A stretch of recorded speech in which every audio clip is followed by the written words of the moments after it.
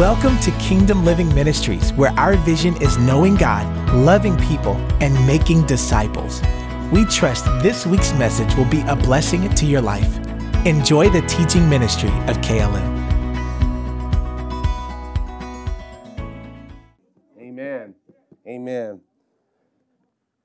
So every time we come together and sing and worship, we should sing. Everybody should sing. I'm telling you, we're going to talk about this in the days ahead, about singing to the Lord, and just need to get in the habit of singing. If you don't like singing, then you're not going to want to go to heaven. There's a lot of music in heaven, a lot of music. And at least we know there's at least a trumpet player in there by the name of Gabriel. And then I imagine they have the organ up there, Trey, drums and all that, and probably instruments we never heard of, and so just get in the habit of singing. As I was singing, I like to have the kids with me when I'm worshiping, just as a way of getting them ready to worship God on their own, just with me. Sometimes people want to keep the kids and so forth, but I like to have the kids with me so that they can learn how to worship. Amen. And it's not too often that I get this chance to be out among the members and not up preaching. So I like to take advantage of that every opportunity I get. But as we were singing, I began to see, I'm not telling you I saw a vision, but I used my imagination and I saw us singing to the Lord in heaven. And just as we're singing, as we're worshiping, God is on the throne. Jesus is at his right hand. The Holy Spirit is within us.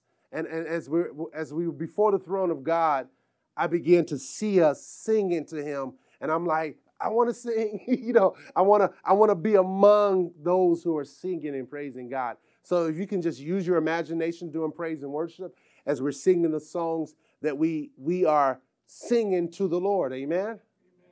God is receiving our praise. He's receiving our worship. We're not just doing this just out of religion, but we're doing it out of a heart of thanksgiving. We're doing it out our response to him saving us through his son Jesus. We are singing praises to him. And so that's one of the things that we need to get used to is singing. If you don't sing to the Lord on a regular basis, just get in a habit of doing so because God enjoys our singing. I think it's about 116 times throughout the Bible, he commands us to sing. So, it's amazing that we can select scriptures that we want to obey. But what about the one that tells us to sing? So get in the habit of singing to the Lord. And I'm telling you, Earth, Wind, and Fire wrote a song years ago called Sing a Song. I mean, they had a revelation of the power of singing. And how much more? I mean, when you sing to the Lord, God does something. And again, when we go to heaven, we're going to be singing for all eternity. And we got a song that the angels don't have. They've never been redeemed. And so we can sing as redeemed people. Angels and prophets of old, they desire what we have. They didn't have the fullness of the Spirit. They didn't have redemption applied to their lives like we do. So the Bible says God, let's go over there. John chapter 4. By the way, I am preaching right now. John chapter 4. John chapter 4. Let's look at verse 24, 22, 21. Jesus said to her, this is the woman, and Jesus said to her, "Woman, believe me." I thought that was always interesting. One time I preached at my old church in Oklahoma, and I just harped on, "Woman, believe me. Woman, believe me." Anyway, that's neither here nor there. Someone has the VHS somewhere. "The hour is coming when neither on this mountain nor in Jerusalem will you worship the Father. You worship what you do not know. We worship what we know, for salvation is from the Jews. But the hour is coming and is now here when the true worshipers will worship the Father in spirit and truth. For the Father is what? seeking such people to worship him. God is spirit, and those who worship him must worship him in spirit and truth. And so here Jesus is redefining the woman's whole theology about worship. And she's saying the hour is coming. He said the hour is coming. And then he turns around and he says the hour is now. Everybody say now. The hour is now when the true worshipers will worship the Father. So we are called, one of the reasons why God saved us is to call us, to have us fulfill the calling of a worshiper. So I want you to say this by faith. Say, I am a worshiper of God. Okay, so here the scriptures tells us when true worshipers will worship the Father, but they will worship in spirit and in truth, for the Father is seeking. Everybody say the Father is seeking. You know, Father God is seeking worshipers. Every single day, he is seeking worshipers on the earth. Will you fulfill that mandate? Will you fulfill that calling daily? So the Father is seeking worshipers. And if he's seeking worshipers, he is missing them. All right, so Lucifer, right, was an archangel, and he was in charge of worship. He facilitated worship. And one day he decided to, I'm paraphrasing, he decided he wanted to be like the Most High. He wanted to receive some of that worship that he was supposed to facilitate. And here he begins to set up a rebellion against God, which was stupid, right? Got 2/3, was it 2/3? 1/3. All right, just want to see if you got the Bible. 1/3 of the angels to side with him, which was dumb. I mean, like, they saw God do some crazy things, and yet they wanted to rebel against God. Well, how ridiculous is that? Oh, we're going to rebel against God. All right, the one who created us. And so 1/3 of the angels, they decide to, and so Lucifer was in charge of the worship, and yet the Bible says when sin entered into his heart, the Lord kicked him out of heaven. Not only did he actually kicked him out of heaven, because Jesus says, I saw Lucifer. Let's go over there. Luke chapter 10. Luke chapter 10. Let's look at verse 17, 18. It says, the 72 returned with joy, saying, Lord, even the demons are subject to us in your name. And he said to them, I saw who? Satan fall like what? From heaven, right? So Jesus saw Satan fall out of heaven. So the Lord kicked him out of heaven. And guess what? Ever since that time, the Father has been missing worshipers. So he's seeking. So we have a place as the church of the living God to fulfill where Lucifer messed up. Amen? Amen. All right. Father God, we come before you in Jesus' name. I thank you for this opportunity to share your word. I thank you that your word is life to us, healing to our flesh. And I thank you for what you're going to do in us and through us today. I vow to give you glory and honor. Father, I pray, Father, for your people that you'll grant unto them the spirit of wisdom and revelation and the knowledge of you, that the eyes of their understanding will be enlightened. Father, I pray that you hijack their darkness and bring them light where there is darkness. Bring them understanding where there is ignorance. Where there is a hardened heart, give them a soft one. Father, I pray that you will cause us, Holy, by your Spirit, to making us into a worshiper of yours. Father, not only individually, but also as a family, not only as a family, but as a church, as public worship. Father, I pray that our aim is to worship you. That is the ultimate priority. That's the ultimate goal. Is you've always been seeking worshipers since Lucifer decided to quit the job.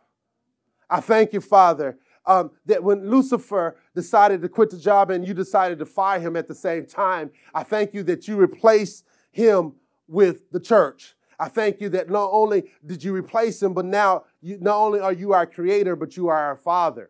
And our spirits cry, Abba, Father. And so we respond to this call. We respond to this mandate to worship you.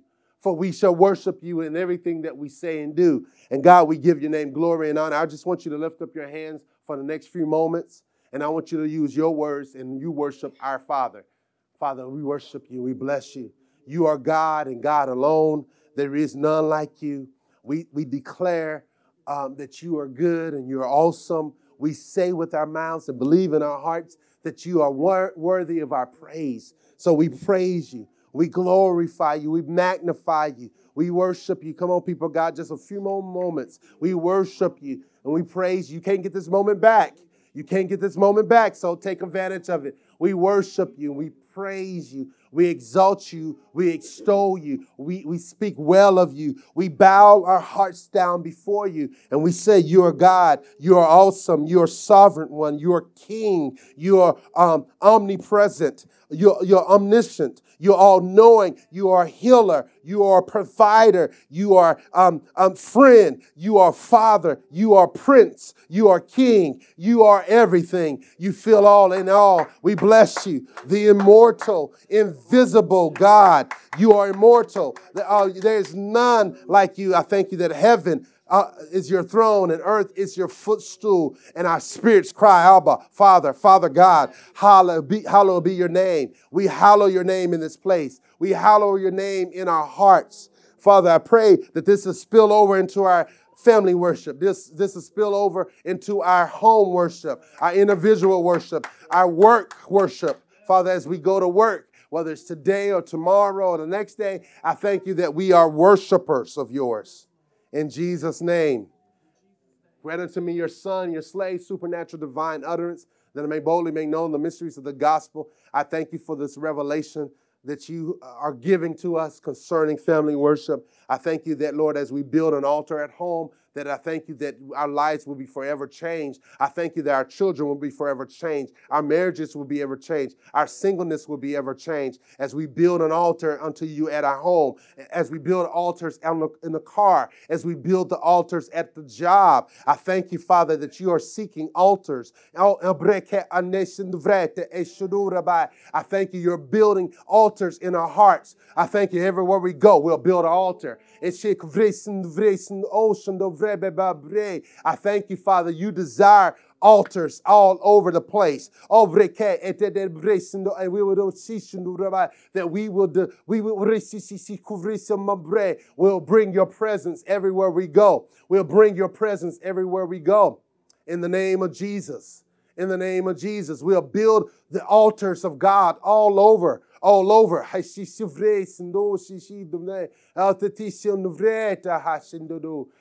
you, Father. I thank you, Lord. In Jesus' name, we praise you. We glorify you. Thank you, Lord. Hallelujah. God desires for us to build altars. Amen. Amen. Thank you, Lord, for utterance in the Holy Ghost. And sometimes when you're praying and you don't know how to express it in English or your native tongue, that's when you can pray in the Spirit. Amen. Amen. So we're going to talk about family worship part 2. Last week we talked about family worship. The week before we talked about anointed to be with him. And the week before we talked about alone in his presence. How many of you have been spending individual time with God every single day? Or maybe you skipped a day or two here and there. But it is to develop a discipline of spending time with God every single day. And how many know that even as we shared last week or the week before, that God will pay you for spending time with him? Hebrews 11:6, without faith it's impossible to please him. He that comes to God must believe that he exists and that he is a rewarder of those who diligently seek him, as King James says. And so God will reward you for seeking him. Spending time with God, there is never a wasted day, a wasted moment when we spend time with God. Amen. And so today we're going to build upon what we shared last week, family worship, part 2. And the title is Build an Altar in the Home. Build an altar in the home. Satan hates the family. The family is the first institution that God established. If Satan can break up every family, he would. Family worship is a way for families to learn how to communicate with one to another as well as to the Lord. Family worship is a priority to God and in God's eyes. How many young people will still be serving God if at home there was an altar built on a daily basis of worship? I'm convinced that it says the statistics a few years ago was, I think it was like 22% of professing Christians actually spend time with God at home. So you know the percentage is less about family worship. Family worship. Satan is after your kids, but so is God. Our children will not automatically be saved because we desire for them to be saved. We have to be intentional with our kids. Let's not be lazy when making our kids' faith our focus.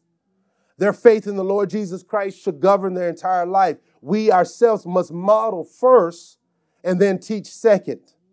Our kids need salvation just as we do. Our kids need to be reminded who God is like, what God is like ourselves. Our kids need the baptism in the Holy Spirit, and they need the evidence of that baptism by speaking in other tongues. We're living in some crazy times, some twisted times, and this requires us to pull the plug on technology and on the world and plug our kids up to the source, the triune God. Some of our kids are so wired and so connected, they seem like they can't live without technology. They can't live without the television or the computers or the games. But how many know if they can learn how to operate the smartphone, they can learn to spend time with God? If they can yield to the devil, they can yield to the Holy Spirit and speak in tongues. Come on. Your kids can learn our kids can learn how to cuss, right? They can use profanity, right? The other day, Destiny used the F word. After I was looking at a show, which I thought was pretty decent, a movie, and then they kept using the F word over and over, and so he just said it right out of his mouth. I said, I can't watch this. And it was a surprise because it wasn't supposed to be a part of the movie. At least I didn't think it was. And then all of a sudden, and then he just responded back to what he heard. I didn't get on to him. I didn't beat him that time. I said, it was my fault. God gave me a beating. I said, hey, wait a minute, what are you doing? You're raising your kids up to speak words of the devil. And so just like that, kids can learn how to yield to the Spirit and speak in other tongues. And we'll talk about that in a few moments. Remember, Satan is after your kids. So is God. God wants them for his glory. Malachi, let's go to Malachi chapter 2. That's the last book in the Old Testament. Malachi chapter 2. Malachi chapter 2, let's look at verse 15.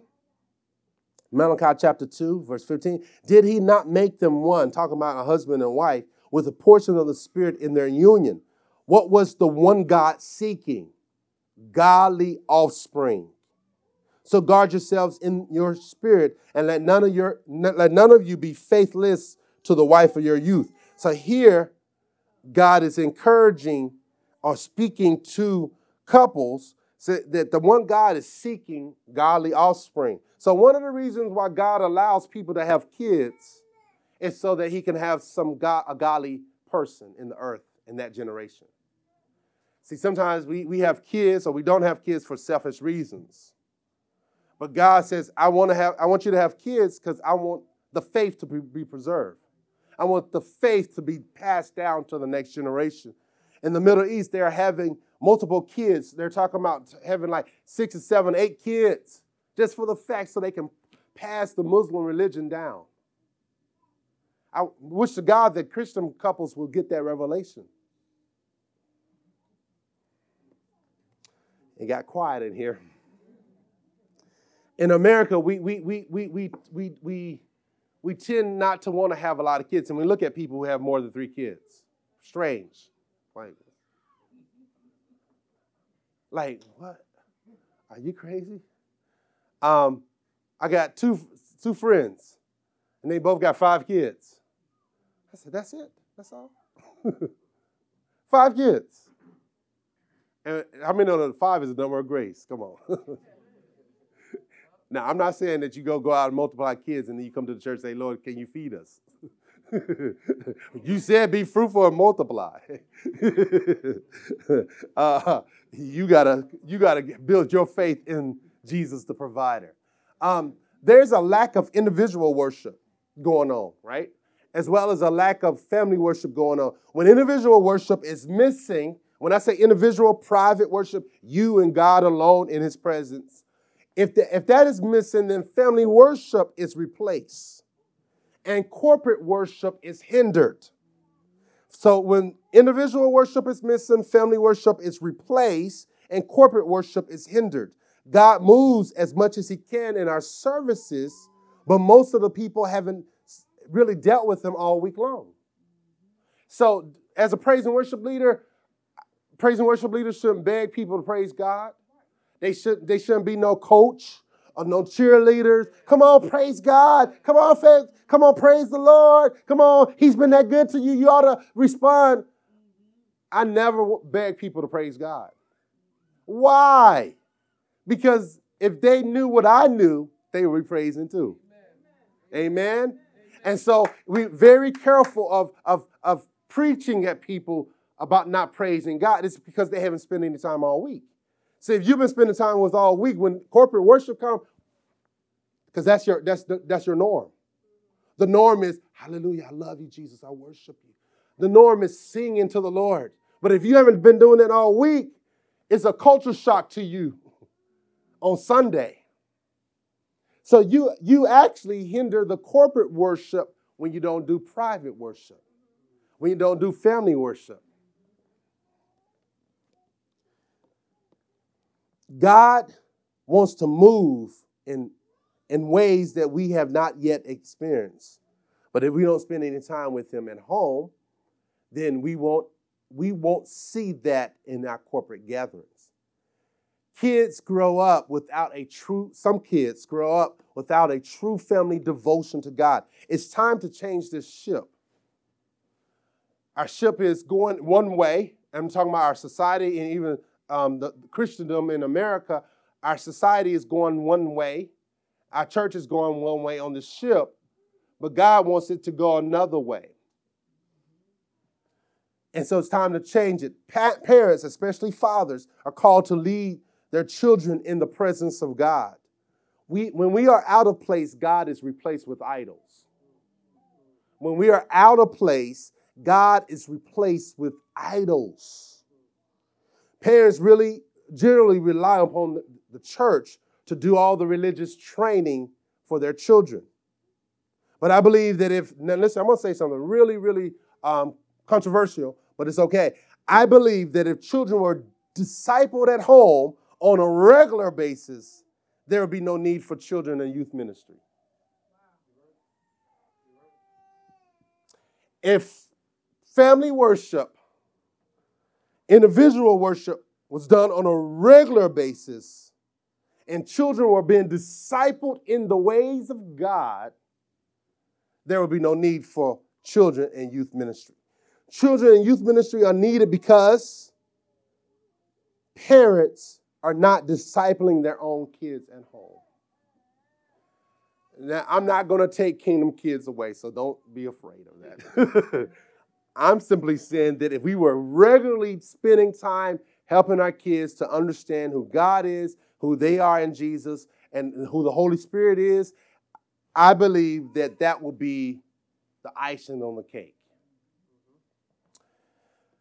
It is unlikely that exposure to the church once or twice a week will impress your children enough with the greatness and glory of God that they will want to pursue him once they leave your home.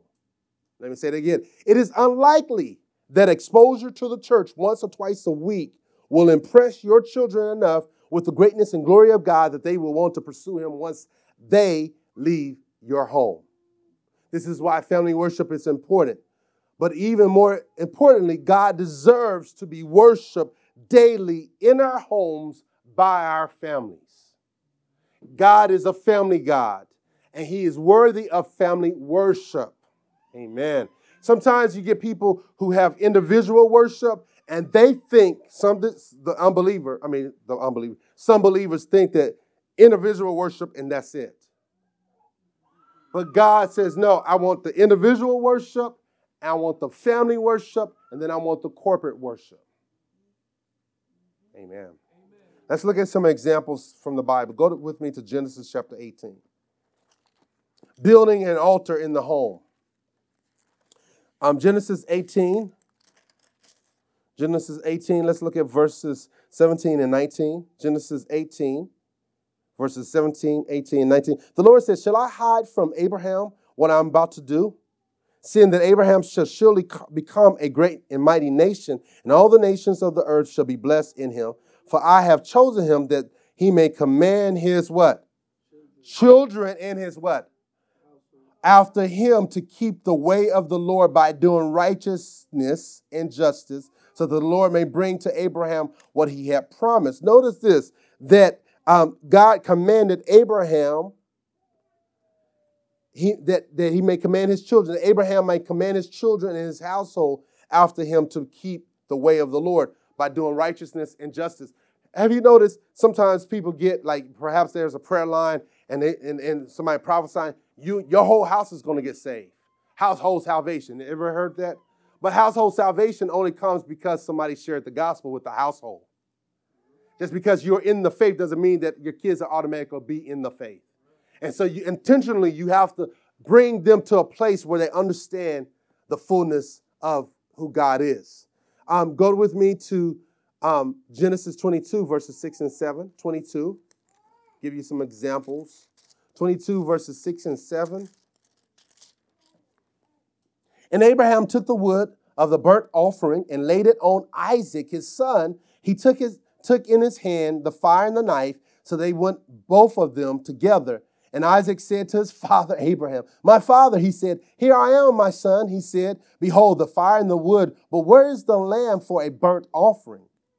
Abraham said, God will provide for himself the lamb for a burnt offering, my son. So they went both of them together. Okay, I just want to bring out the fact, when God told Abraham to offer up Isaac, he told one of his servants, Abraham did, he says, the lad and I are going to worship, we'll be back. And so here, Isaac was familiar with Abraham offering up offerings to the Lord. So he was like, you got the fire, you got the wood, where's the lamb? This is familiar to me. So Isaac knew what Abraham was about to do, but he didn't know that he was going to be the offering. But I just wanted to bring out the fact that he was familiar with family worship. That was common for him to offer up a burnt offering to the Lord. Amen. Abraham again said, the lad and I will be back as we go to offer a sacrifice and worship God. Again, Isaac knew that the worship of God included firewood and a lamb. Again, because God commanded Abraham to worship God, worship him with his family. So Isaac knew when an element of the worship of God was missing, because Abraham must have frequently led his family in the worship of God. There were a lack of worshipers even during Abraham's time, just like there are in ours. Isaac learned how to pay his tithes by learning from Abraham. The Bible says Isaac tithed all that he had. He learned that from Abraham. Jacob tithed all he had. He learned that from Abraham and Isaac. So here you see, again, the worship of God continually. Okay, let's go to Deuteronomy chapter 6. Deuteronomy chapter 6. Deuteronomy chapter 6.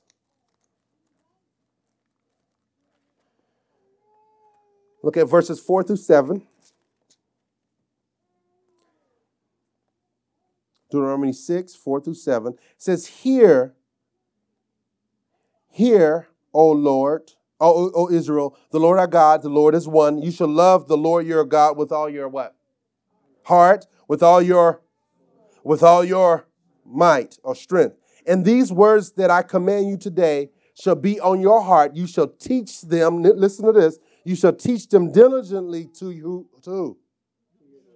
your children, and shall talk of them when you sit in your house, and when you walk by the way, when you lie down, and when you rise. You shall bind them as a sign of your hand, and they shall be as frontlets between your eyes, and you shall write them on the doorposts of your house and on your gates.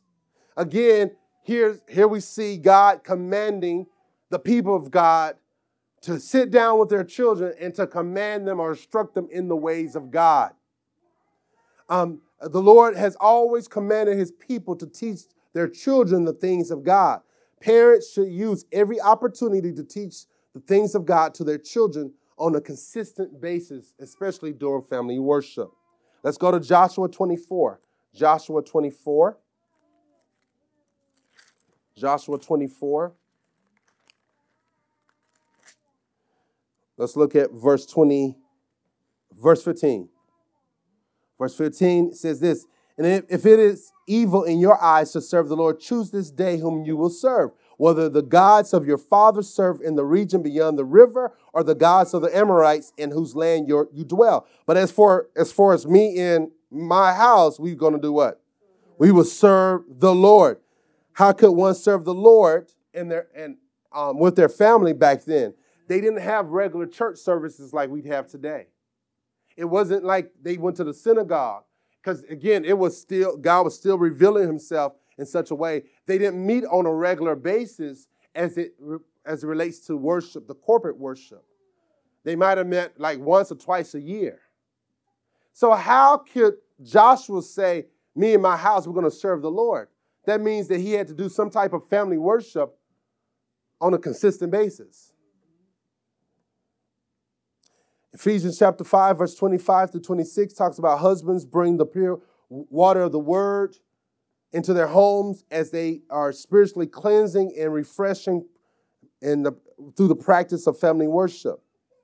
Let's go to a couple more scriptures. Build an altar in the home. Ephesians chapter 6. Ephesians chapter 6. Ephesians chapter 6. If I can find it, right? Ephesians chapter 6, let's look at verse 4.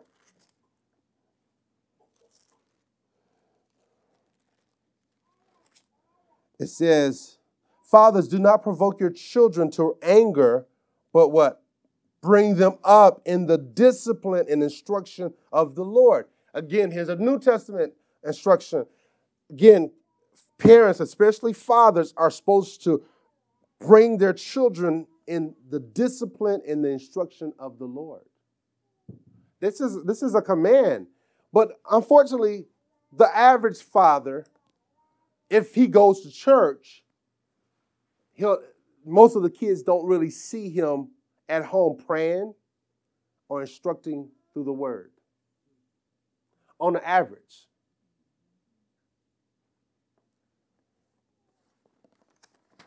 1 Timothy chapter 3. 1 Timothy chapter 3.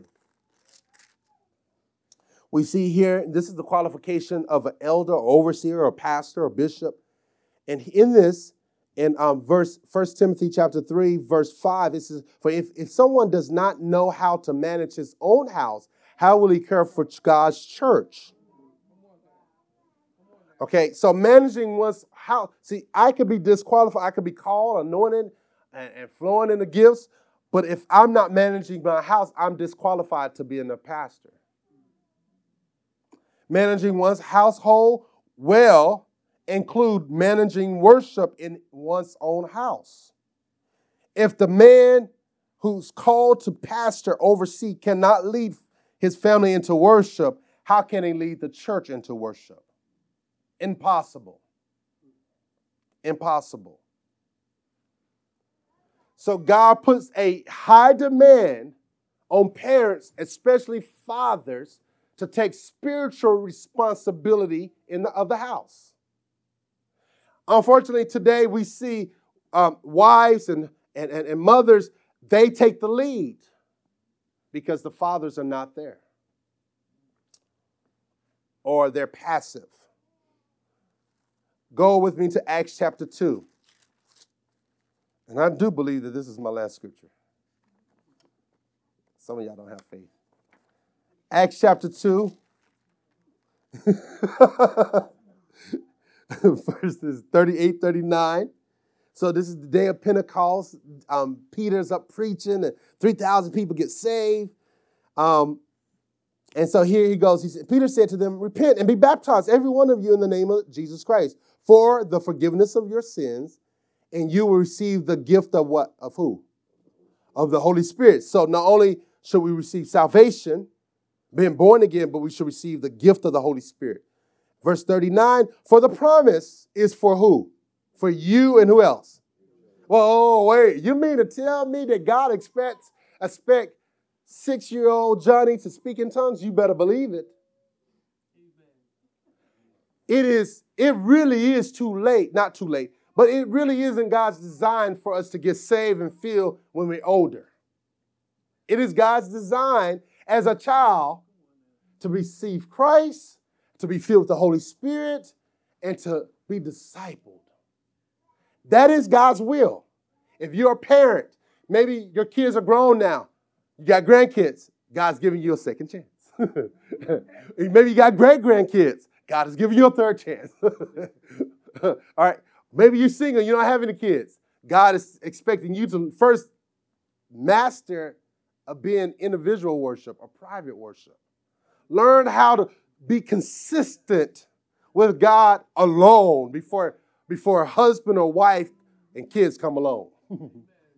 Because if you can't spend time with God alone now, wait till you get married, husband and wife is like, I need you to do. Oh, man, it's hard to spend time with God because you have built in that discipline before.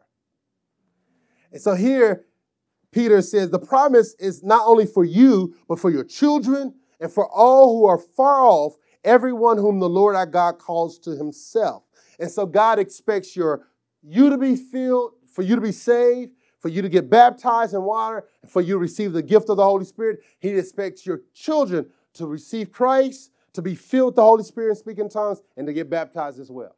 Y'all see that, right? This promise is for you and your children. So don't deny your child the opportunity, first, to receive Christ, the second, to receive the fullness of the Spirit. I got saved at 4, and got filled with the Holy Spirit about 6 or 7. So I've been speaking tongues a long time. I've prayed with hundreds of kids, little kids, to receive the baptism. A friend of mine, she did a short-term missionary work with Team Mania, Run Loose, back in the day, and they went to Mexico, and they were ministering to the little children. And she's Hispanic, so she had to speak in English and Spanish, and she began to minister salvation to the kids. And then she told the kids, she says, now it's time for you to receive the Holy Spirit and speak in tongues. And so the kids came up with hungry hearts, and they lifted up their hands. And remember, the kids couldn't speak English. And so she began to lay hands on the kids, and their tongue was, thank you, Jesus, thank you, Jesus, thank you, Jesus, realizing they did not know how to speak English. And their tongue was, thank you, Jesus, that they was responding to the Holy Spirit. I'm telling you, God wants to pour out his Spirit upon you and your children, your grandchildren, and your great-grandchildren. Amen? It's not limited to just one generation. God is a generational God. Everybody's talking about the millennials, but we need to think about the next generation, ages 4 through 18. And we saw from Psalm 78 where God talked about how he even wants the unborn. Let's go over there. Psalm 78, real quick. Psalm 78. God is after your children and your children's children and your children's children. He wants this legacy of the faith to go on until he comes back. Psalm 78, let's look at it again, verse 1. Give ear, O my people, to my teachings. Incline your ears to the words of my mouth. I will open my mouth in a parable. I will utter dark sayings from of old. Things that we have heard and known that our fathers have told us. We will not hide them. Listen to this. We will not hide them from their children, but tell to the coming generation the glorious deeds of the Lord in his might and the wonders that he has done. Some people keep the spiritual things away from their children. I've seen parents over and over and over again, you're not ready for that. How could we deny children who are hungry for Jesus? Jesus said it like this, don't forbid the kids to come. You remember the kids were trying to come to Jesus and he wanted to lay hands on them? And the disciples said, no, you can't touch the master. And he says, do not suffer the children to come, for such is the kingdom of God. God wants your children. He wants to lay hands on your children. He wants your children to be saved, filled, and discipled. And it goes on, verse 5 says, he established a testimony of Jacob and appointed a law in Israel, which he commanded to our fathers to teach who? To their children, that the next generation may know them. And what's the next part? The children yet, what? Unborn, arise and to tell them to their children, so that they should set their hope in God and not forget the works of God and keep his commandments, that they should not be like their fathers, a stubborn and rebellious generation, but a generation whose heart was not steadfast, whose spirit was not faithful to God. God wants your children to be faithful to him. So we got to create a culture. We got to build an altar at home for our children to come to faith. The Bible clearly implies that God deserves to be worshiped daily in our homes by our families. Matthew Henry, some of y'all are familiar with, he has this commentary of the entire Bible, and a lot of people like him, but many people that know that he was a Puritan. Matthew Henry said this: turn your families into little churches. A church in the house will be a good legacy. Nay, it will be a good inheritance to be left to your children after you. Again, he says, turn your families into little churches. Now, don't get the idea like, let me just do family worship and we don't have to go to church. Wrong thing to do. But in addition to coming to church, you need to have a little church at your house, an altar. Here the Reformation must begin. If the homes are changed through family worship, the church will be changed. If the homes are changed through family worship, the church will be changed. Just imagine your kids excited to come to church. If you're not excited to come to church, they're not going to be excited to come to church. If your kids don't like prayer, it might be that you don't like prayer. We got to create that culture. There are 3 elements of family worship. One is to read the Bible. Second is to pray. Third is to sing. Or you can look at the 3 S's as reminders: scripture, supplication, and song. Scripture, supplication, and song. So these are the 3 ways in which we are to build this altar at home. Read the Bible to the best of your ability. Read it with passion and understanding. Clarify the meaning of key verses to improve their understanding. Perhaps ask the children to choose a verse or phrase to explain to you, and then have them pick out one for you to explain to them. So you got to spend some time reading the Bible to your children. What a wonderful opportunity it is to lead them in worship. The second, you need to pray. How many know the family that prays together what? You know, that's a true saying, even though it's not found in the Bible. It's a true saying. If you pray together, you'll stay together. This is why sometimes I discourage, and this is controversial, but I discourage single people to pray with their potential spouse. Because what if you praying your heart out to this person, and then they praying their heart out to you, and then, I just love you, let's hold hands. And it's been known that they go from the prayer time to the bedroom, all through the power of prayer. Utilizing prayer. Let's pray together. My wife will tell you, we prayed very few together while we were dating. Like, you pray about that and I pray about this. Because prayer binds you together with a person. And it develops a soul tie with that person on a good sense. So I've been doing that for years, discouraging young people for years to not pray with the opposite sex when they're in relationship with them. But pray together. As a family, you need to pray together. Pray the scriptures. Pray the Bible. Pray through the Bible. So let's say you're going through Psalm 23 as a family worship. The Lord is my shepherd, I shall not what? Okay, so you will pray, Father, I thank you for being our shepherd today. Shepherd us. We're going through a time of financial difficulties or sickness or suffering. Shepherd us through this time. You just simply flip it. Begin to pray it out. They will learn how to pray doing praise and work, through prayer as you pray. As parents, you are teaching them how to pray. The last element is to sing. Sing with a songbook or a hymnal.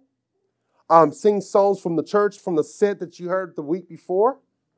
You can sing with the same song throughout the week, or you can sing a different song each day. But it's important that you sing together with your family. Sing. As you grow in your daily family worship, consider on top of the reading the Bible and praying and singing, perhaps you will consider catechisms. To catechize. Catechism, which is simply a centuries by which Christians, through tradition, use to question and answer and approach to biblical doctrine. It could be used successfully with children as young as 2 years old. For example, it could be the question, who made you? And the response is, God made me. So what are you doing? You're using catechisms in order to instruct your children in the ways of God. Some of y'all may be familiar with that as it relates to coming out of Catholicism. They're real big on that.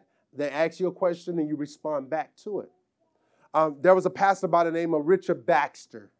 Richard Baxter. He was a pastor, and he began to do this catechism.